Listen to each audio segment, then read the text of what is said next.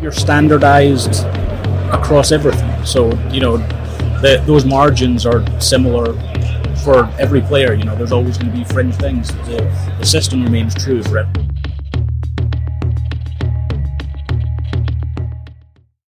Welcome to another edition of the Columbia University Sports Podcast, the Cusp Show. We talk about the business of sports, media, innovation, data, of course. We are here on Radio Row at the Super Bowl in Arizona. I almost forgot where we were. I'm Joe Favorito, along with Scott Rosner. Here we are on the Wednesday, Scott, and we continue to move along. So, Joe, you got the day right. We're actually in Phoenix. So I said Arizona, didn't I? You did say Arizona, but we are specifically in Phoenix, right. so that's good. And imagine, folks, if Joe had actually gone out hard last night, what that would have looked like, what he'd be thinking. At least you got the day right. So good start, Joe. So I've been sitting in this beautiful convention center since 7:30 this morning. It is coming up on 3:47. So it's been a good day, and actually really interesting for Wednesday. But we really want to talk about the data side of football, I think, with one of the, if not the preeminent company, not just for people in the industry, but fans know it as well right now. So, yeah, it's amazing. And so a company that really, has it's been around, and we'll get to the whole evolution of it, but it really has taken off in the last few years, and we'll talk about a couple of flashpoints as to why that may have happened. But go ahead and introduce yourself. Yeah, I'm Gordon McGuinness, head of content at PFF. So PFF, for those who don't know, Pro Football Focus. And so take us through the evolution of the company first. Because you've been there 10 years, correct? Yeah. So I've been there pretty much since the start. So the company started out, this guy Neil Hornsby formed it. He wanted to kind of test the narratives that he was seeing and hearing about how good certain players were.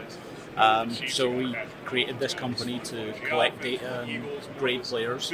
And that was back 2010, 2011, around about that time. I started out as a part-time member of staff, just doing some basic data collection.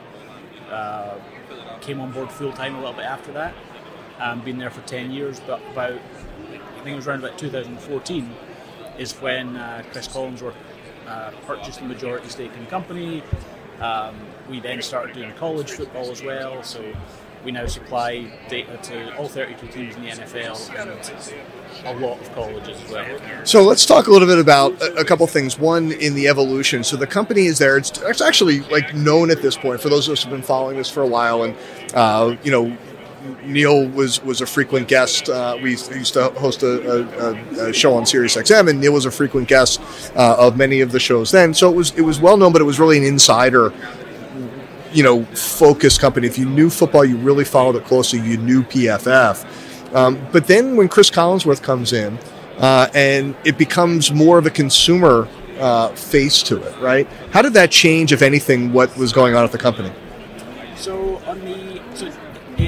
It doesn't really change anything in terms of how we collect the data, but what it does change is that you have to be a lot more conscious of people's perception of you, and the fact that we had Chris there was really helpful in the sense that we had someone who understood the media and the consumer world, so he brought in people at the company to help us with that transition to doing that. And timing wise, I think it also coincided with the rise of podcasts, the rise of social media and stuff like that. So it was a natural fit as well, I think. And talk a little bit about the data and how it came about, because when you look for media members, especially when they're looking for best-in-class analytics, PFF always comes up at the top. How did the data collection and then the analysis evolve from when you started to where it is today?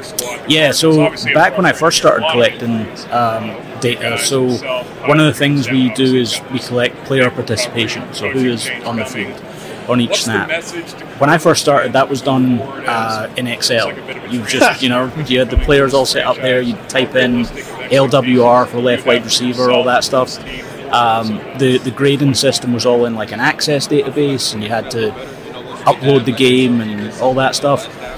It's now an online tool that we use for everything. So there's a group of people that collect base play-by-play information, so what down and distance, all that stuff, and then other people are going in on top of that, doing the player participation just as part of that, and then the people doing the actual grading itself as well, the whole things there that they can just select everything from a drop down. So it's made it a lot more efficient, which probably allows us to collect more data and do it faster. And is it still based on the plus, neutral, negative on each play for every player? Yeah, so probably something that might not be that well known is that, so it used to be, obviously, and you guys will know this from back in the day, on the website the consumer product was plus and minus, and it's now this 0 to 100 almost kind of Madden rating thing, which I think really is because it's easier for people to understand. Like for just general football fans, they understand it's similar to Madden, but the actual grading itself is still done in plus and minus. So on every play, a player can get a grade between -2 and +2 in 0.5 increments, and then it's all those plays add up. It goes into the system where normalization kicks in, and that puts out a 0 to 100 grade. So before we get a little bit deeper on the numbers, we kind of buried the lead, Scott. So how does a Scotsman get involved in professional American football? So it's a natural fit, obviously. Yeah. So about 22 years ago, I think it was, I just stumbled across Ravens Raiders in the AFC Championship game on TV. It wasn't the Scottish Claymores. It was not. No. And I just started watching the game and was like, oh, this is quite interesting. Watched the Super Bowl a couple of weeks later, and then the next season just watched it every week, and I was just obsessed with this idea of like the kind of chess element, whereby there's all this theory and everything going on alongside it, and then I just happened to be on the same message board that Neil Hornsby was on, and he just asked people like, does anyone want to help out with some data collection? And I just worked in retail at that point and was like, yeah, I'd like to give this a go, and just spiraled. And the business obviously now has grown. It's probably self-evident, but tell us how gambling, the growth of gambling in this country has affected the growth of PFF in terms of adoption for consumers.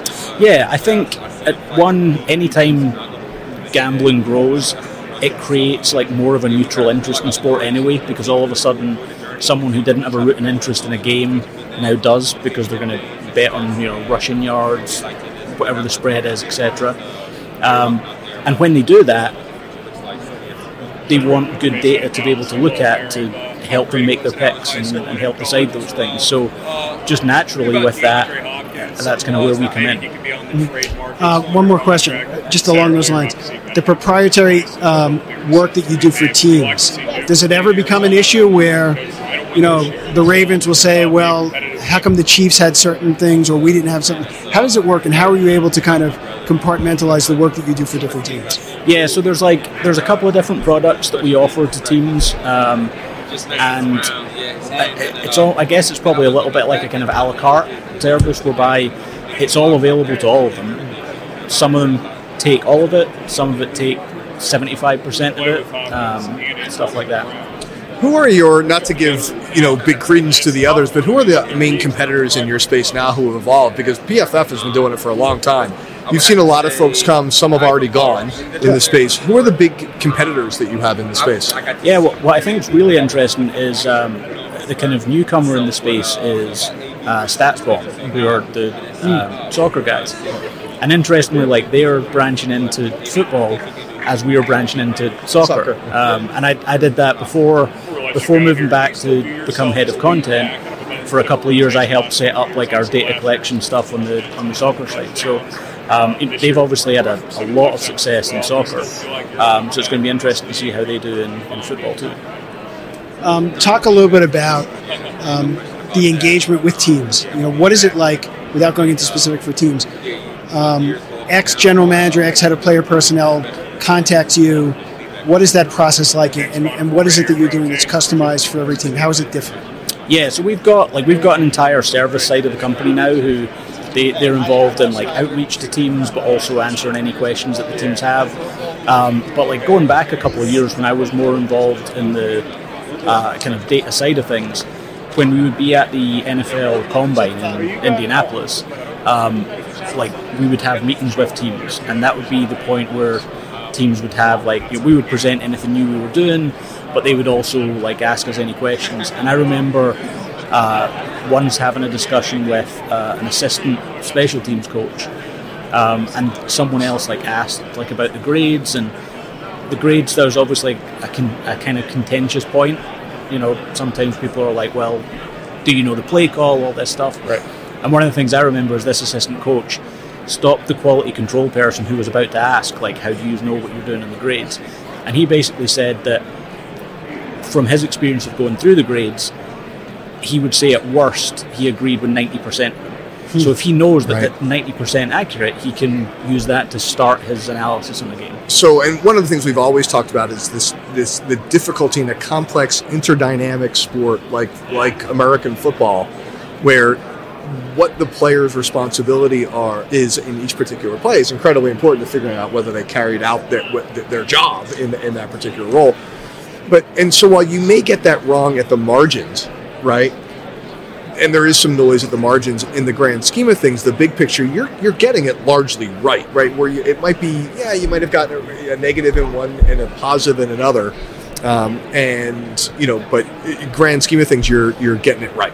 Yeah, I think that's exactly what it is. And then also, you're standardized across everything. So those margins are similar for every player. There's always going to be fringe things. The system remains true for everyone. So what does PFF and the ratings tell you about the Super Bowl coming up? I think it confirms what most people know, that these are probably the two best teams in football this year. The Eagles are phenomenally deep on the defensive line, and Patrick Mahomes remains a unicorn that might be able to himself make up the gap that the Eagles probably have as like an overall roster. So was Mahomes? I take it Mahomes was the highest rated quarterback this year on PFF. I think he was second, but there was like a stretch where there was like a couple of games that kind of brought him down. Yeah, right. So in aggregate, he is what he looks like, right? On film, right? One other thing I wanted to ask about, another piece of the business before we let you go. Obviously, when Chris Collinsworth came in, it opened up the media side of the business, and NBC and Peter King and everyone have been incredibly supportive.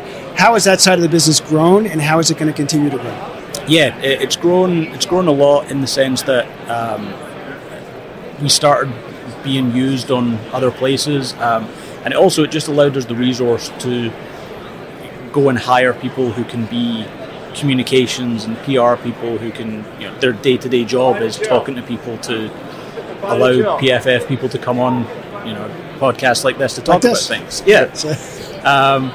And in my role now, the aim to grow it is we're putting a big focus in our PFF NFL show, which is Sam Monson and Steve Palazzolo. Mm-hmm. That's moving to 5 days a week this year, and that's what our focus for video is going to be. So we are still going to do the other podcasts we do, but they're going to be kind of handled by the people who are doing the podcast themselves, whereas this is the show that we're going to put all our energy into. Cool. That's super interesting. I mean, and it's funny, as someone who's done some consulting work where needed to look at player ratings, PFF, certainly comes into play in evaluating kind of the players, what is the player's earning capacity, what is the player's role on a team, what could it be going forward. There's a lot of different things that one could look at, right?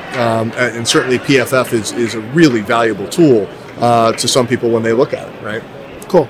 It's funny, as you guys were talking about stats and evaluation, I'm reading Joe Madden's book right now, and his whole thing is don't suck. So that's probably the best role that the coaches can give is just don't suck today. Cool. Last question is, run through all the sites, the podcast, as many as you can, so people can follow, and those who don't know, should engage, especially for all our Scottish fans, which we probably have at least a dozen.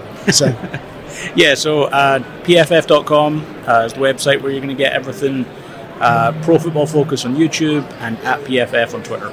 Cool. Great. Awesome. Gordon, thank you so much. That was incredibly interesting. Love the work that you're doing. Please do keep it going. And we look forward to continuing to follow PFF through all its different media. Cool. And once again, Gordon McGuinness from Pro Football Focus has been joining us. I'm Joe Favorito, along with Scott Rosner here on Radio Row. Thanks for listening to the Super Bowl edition of The Cusp Show.